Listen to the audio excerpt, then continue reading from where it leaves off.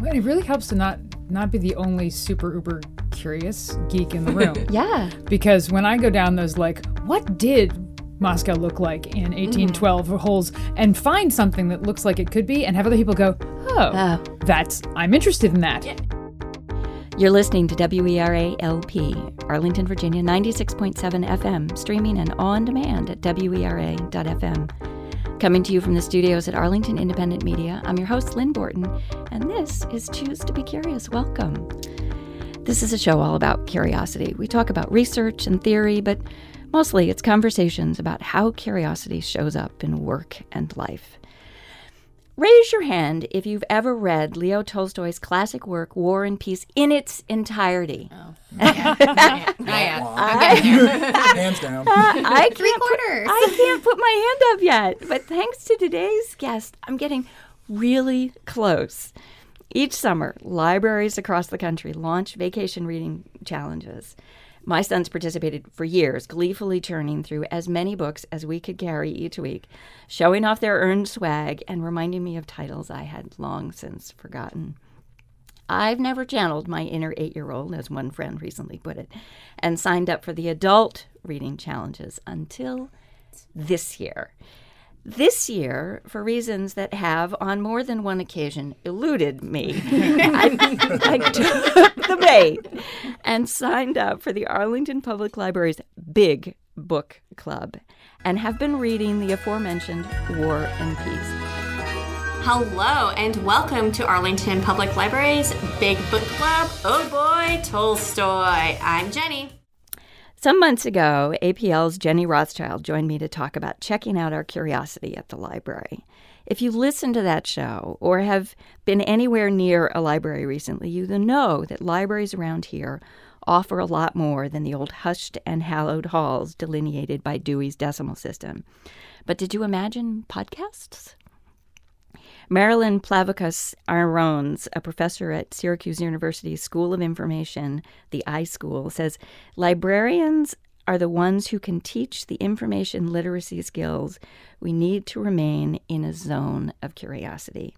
And I have to say this job description, if you will, was really borne out as the 4 people you're about to meet managed to keep a ragtag group of us in the zone for 14 weeks through 1,200 pages of Napoleonic grandiosity and Russian fatalism. Yes. Not surprisingly, I was particularly interested to see all the ways curiosity played out in the story itself, but also among the group of readers, among our stewards and shepherds over time, around the classic tale that weaves actual history and fabricated human drama together in a, did I mention, big way. When I signed up for this, I wrote to Jenny and I said, I'm doing this, but only if you all agree to come and talk to me about it. And I'm delighted to have Jenny Rothschild back, along with her colleagues Megan Biggins, Peter Petresky, and Alex Zeland. So welcome all. Hi. Thank you. Thanks for having us. So whose idea was this anyway, Megan? Yeah, it sort of started with me. I've said on the podcast several times I really like a project, and I wanted a project for summer 2018, and I've wanted to read War and Peace for a long time. It's a book I've heard about a lot. My college roommate, who I'm still close to, is obsessed with it. Natasha Pierre and the Great Comet is an amazing musical.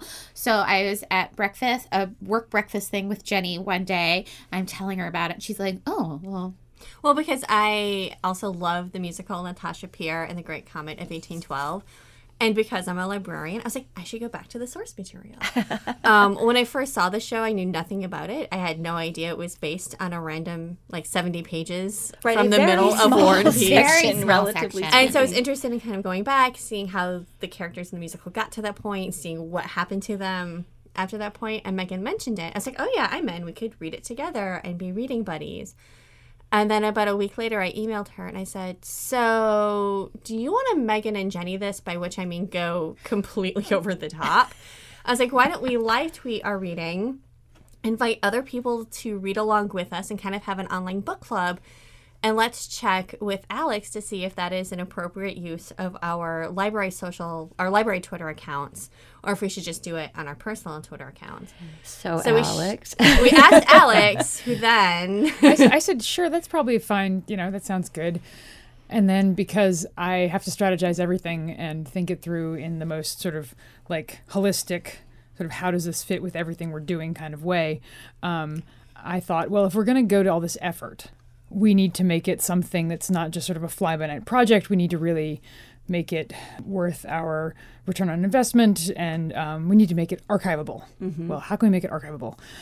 Well, Jenny and I have been talking for maybe 4 years about what makes a good library podcast. We've been sort of talking about podcasts and listening to podcasts, and she's been telling me the ones she likes. I've been telling her the ones I like, and we've been just sort of throwing ideas back and forth, but not being able to come up with anything that we thought would make a good podcast for us. Mm-hmm. And I said, I sent them both a text, and I said, if we're going to do it, we have to do a podcast. And they both went, what, are you crazy? And I said, no, I'm serious. I was like, no one wants to listen to my uninformed thoughts on War and Peace. Like, I can't talk about this intelligently. And I seriously had to talk them into it. Well, and I'm which so is glad strange, you did. because like you and I have been talking about me being on a podcast for several years. Yes, I've been trying to talk you into doing a podcast with me for like 2 years. I'm in.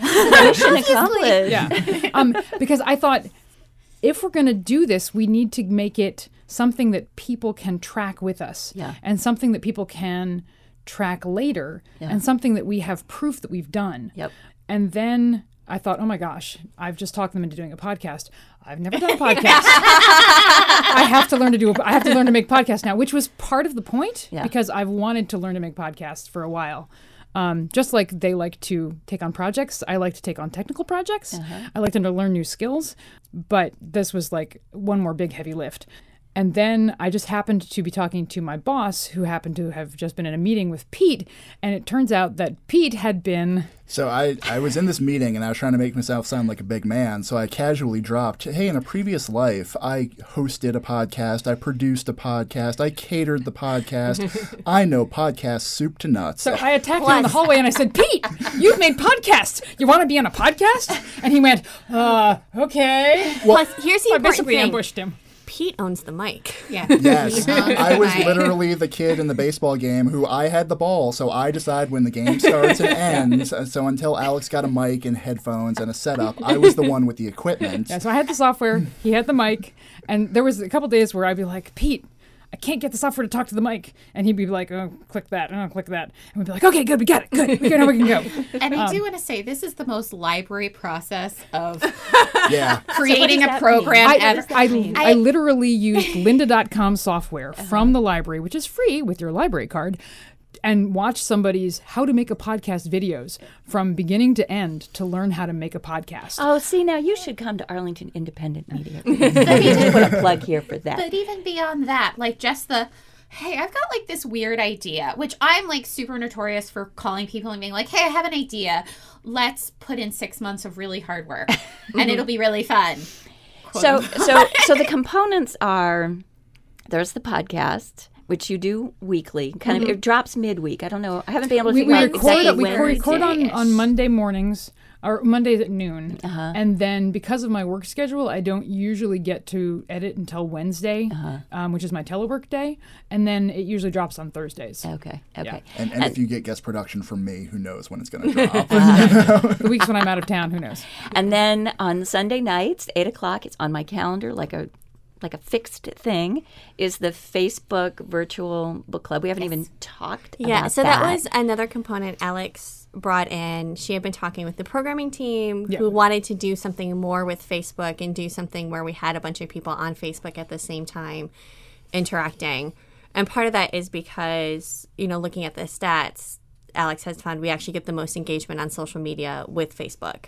Yeah. And that's where people that's engage with us Did the you most. anticipate that? So as much as I personally hate Facebook as a social media platform because we have no control over a lot of what it does, and because it is a very unpredictable and unwieldy platform, it is the platform that most people are using. And so it's the easiest platform for many people to use, and it seems to give us the most... It's where the most of our users are. And so when we do something on social media. We can put it on Instagram and Facebook and Twitter. It's the one that we get the most return on. And so when we start a conversation, that's where people are it's the easiest place for people to reply to us. Now, there are lots of people who don't want to be on social media at all. And so we won't find them anywhere on social media. Right. But if they're going to be there, that's where they're going to be. So do you have people participating outside of social media? Do you even know? We do. We have, when we set up the registration for the Big Book Club, 200 people, 202 people registered. And the podcast download stats are trending at about 50 new downloads per episode, and they go up per episode every week, so that the earliest episodes keep getting downloaded, and it keeps sort of snowballing down. So there are people who keep coming on and playing catch up, and so it keeps rolling downhill. Good stats. Congratulations, by the way. Yeah, I have some appreciation for what it takes to get there. I've been really pleased. So we seem to have people who are continuing to download and keep listening, and there are people who are telling us that they are not following along on social media, and they're not part of the conversations on social media, but who are listening every week on the podcast. And there are people who, as far as I know, are simply reading the book along with us, and who have not been participating in any of the other stuff, which is really interesting. And then there's the newsletter that goes out every week, or most weeks.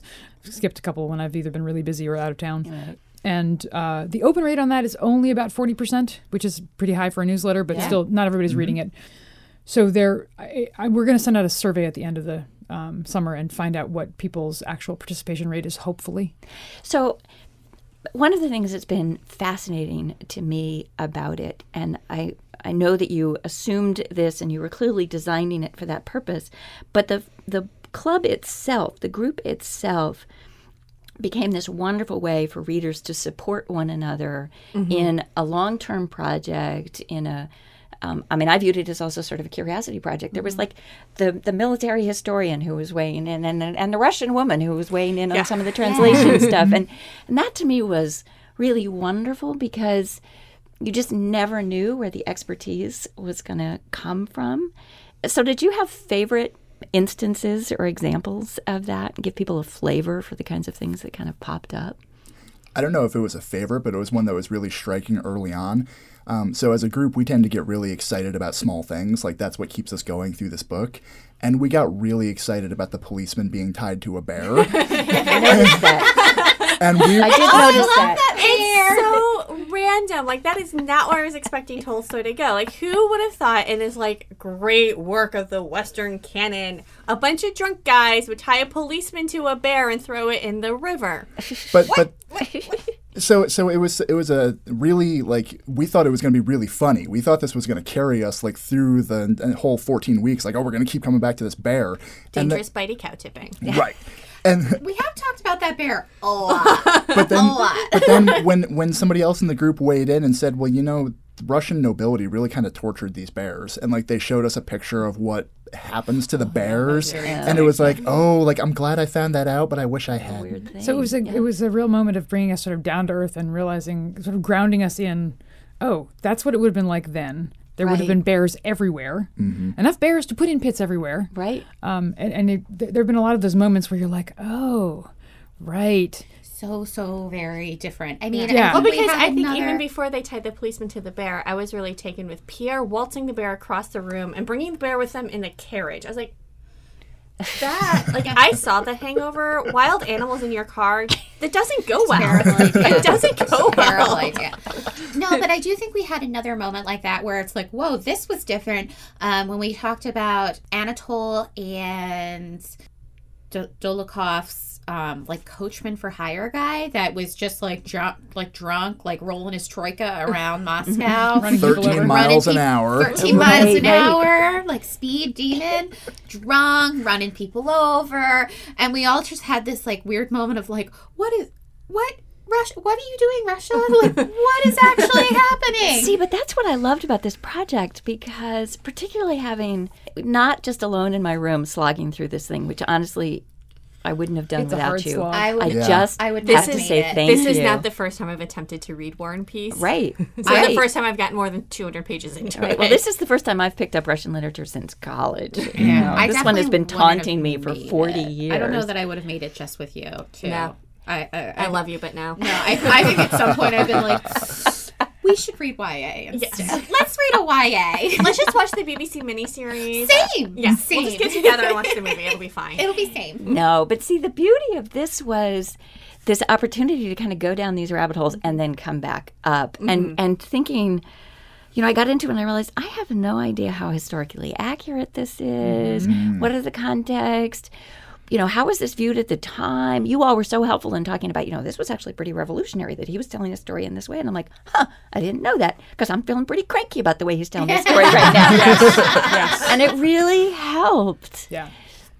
to have that context and to bring my curiosity back to it. It was like, oh, how might I view this differently? How was it viewed differently? Well, it really helps to not be the only super uber curious geek in the room. Yeah. Because when I go down those, like, what did Moscow look like in 1812 holes and find something that looks like it could be and have other people go, I'm interested in that. Yeah, and the rabbit holes you go down are different than the ones I go down. Yes, and yours are Right. always like, I didn't know I needed to know that. And are different than the ones, people in the Facebook group go down. And then we can all come back up from the rabbit hole and be like, this is what I learned. Right. And then, so you're getting a lot more context just from everyone. And it's, I think that's kind of what we hoped would happen. But to see it play out has been really Yeah. gratifying. Yes. So I was going to ask, actually, if your wildest dreams are realized from this project, what's true on September 9th when it's all done?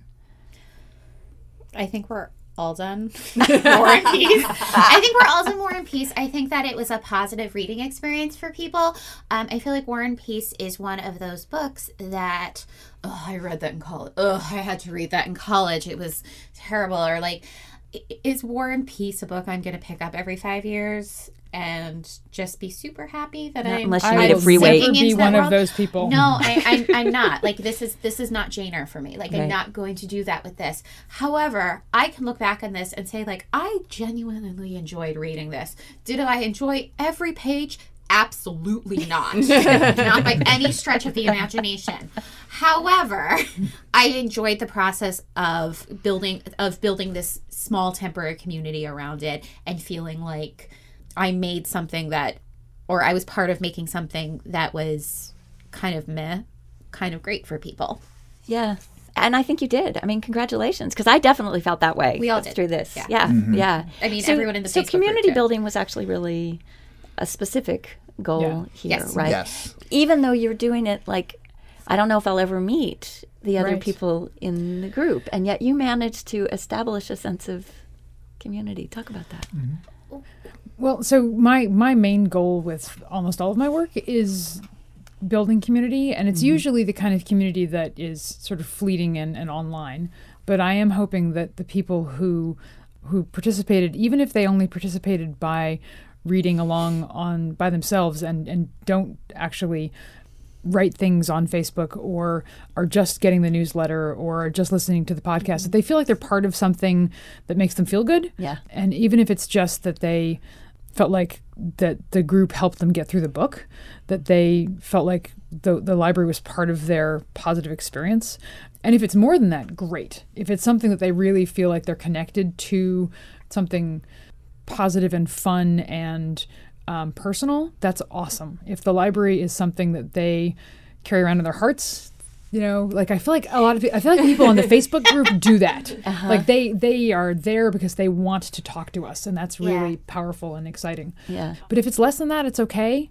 But I think for everybody who feels like they're coming together to have a really fun conversation, that's a really powerful thing. It is really interesting how many people are following and participating without actually being active.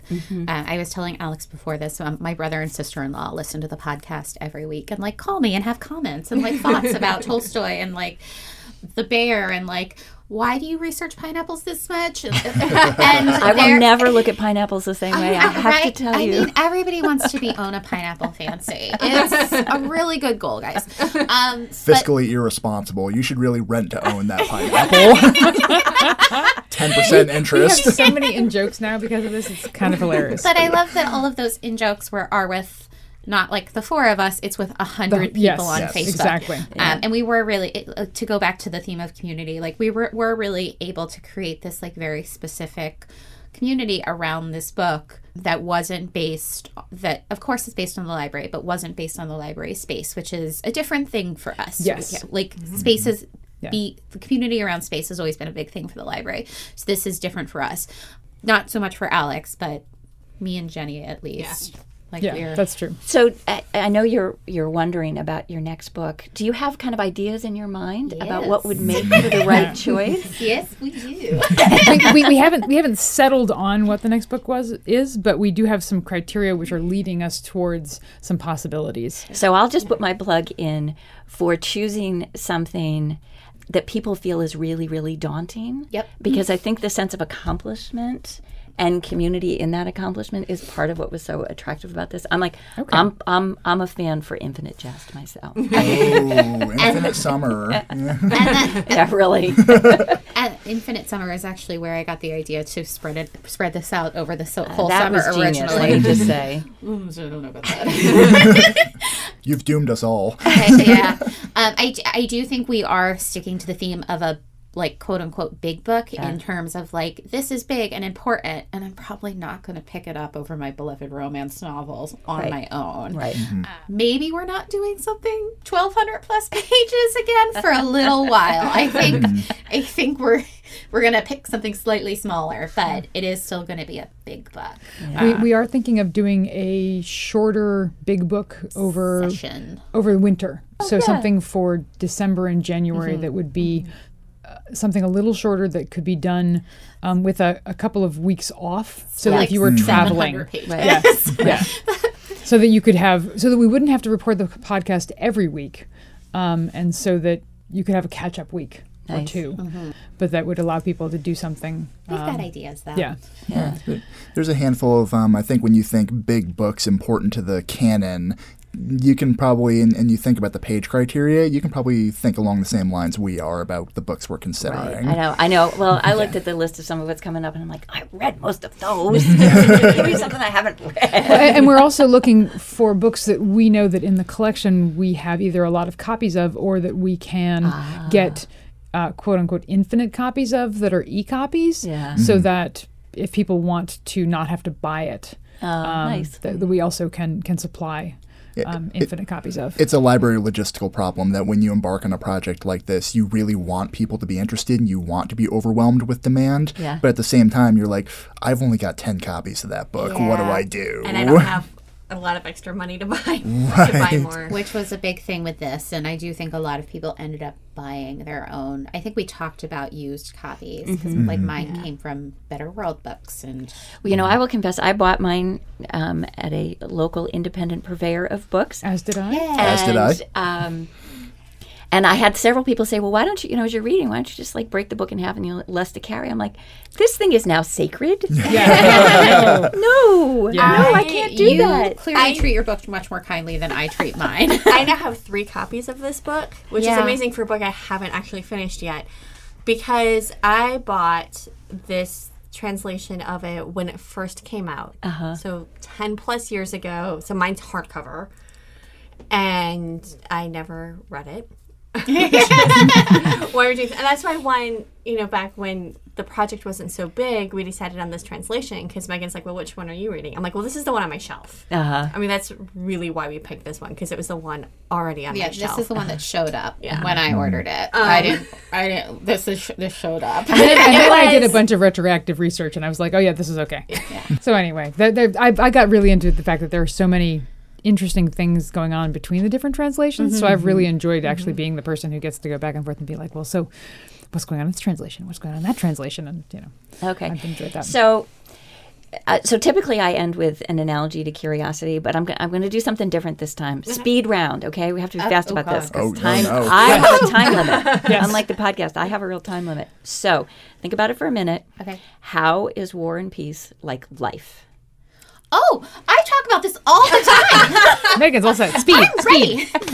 So one thing that has been really striking to me is how much everything, people are carrying bears around in their carriages and getting married or getting engaged after meeting each other 2 times. And all of that is incredibly foreign to us, except all of this is very much the same. There's so much of this I can look at and be like, well, I would have the exact same feeling and reaction. That is why this is a a big book and a great book and a classic piece of literature, because it is really, once you get past all the military stuff and like past all the balls and like past all of that, it's a novel about humanity and like how humans are humaning. And it's the humans humaning. There are so many political conversations at dinner parties. I'm like, oh, I've been to that party so many times, especially in the DC area. Like, I've had that conversation about a different war or a different scandal and a different leader, but I've been there. And the way Tolstoy writes adult sibling relationships and how, like, these brothers and sisters are, like, have reverted back to their 6-year-old selves, and then 3 paragraphs later are actually having really deep, supportive conversations, which is so true as someone with a sibling, and we're both adults. And I haven't seen a lot of sibling relationships like that in literature, especially of this time period. So he captures human emotions really well in a way that is timeless. So. Tolstoy is very clear in his narration that nobody actually knows what they're doing and none of it matters, that history is just going to plow forward. If you're Napoleon or if you're a farmer, it doesn't matter. History is going to plow over you. So, like, I related to Pierre wanders into a ball and there's all these rules of society and he's like, I have no idea what's happening. And when you're in that position, you look over somewhere else and you go, I bet those people know what they're doing. No, they don't. The generals don't know what they're doing. They can't get their soldiers across a bridge because the soldiers are too busy like playing patty cake and making jokes. But yeah, so it that really touched it for me, that no matter who you look at, like, if they look like they know what they're doing, they feel just like you. They don't actually know what they're doing. They're just trying to get through. Yeah. Alex?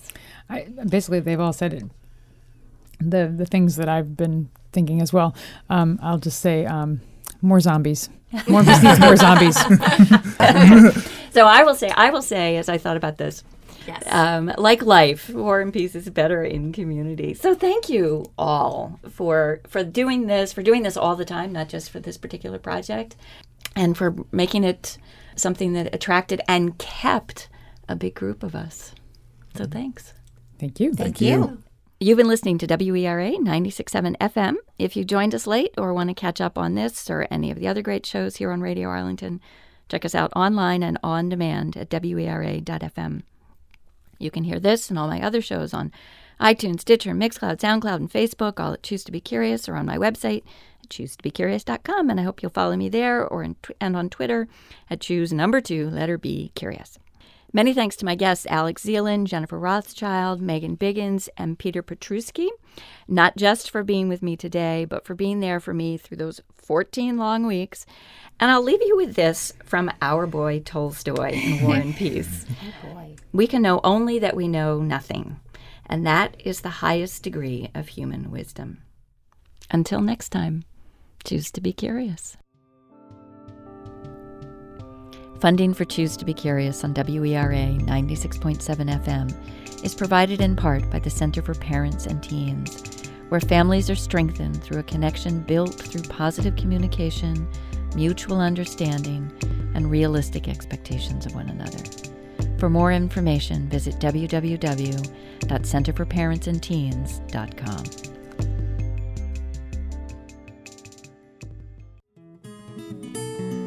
Choose to Be Curious is sponsored in part by Realtor Christine Hopkins. Curious about real estate? Christine works with clients from around the world using her time and knowledge to build community. As she likes to say, community engagement has always been my big why. Working in real estate has helped me express that. What makes you part of a community more than living there? For more information, visit facebook.com/Nova House Hunter.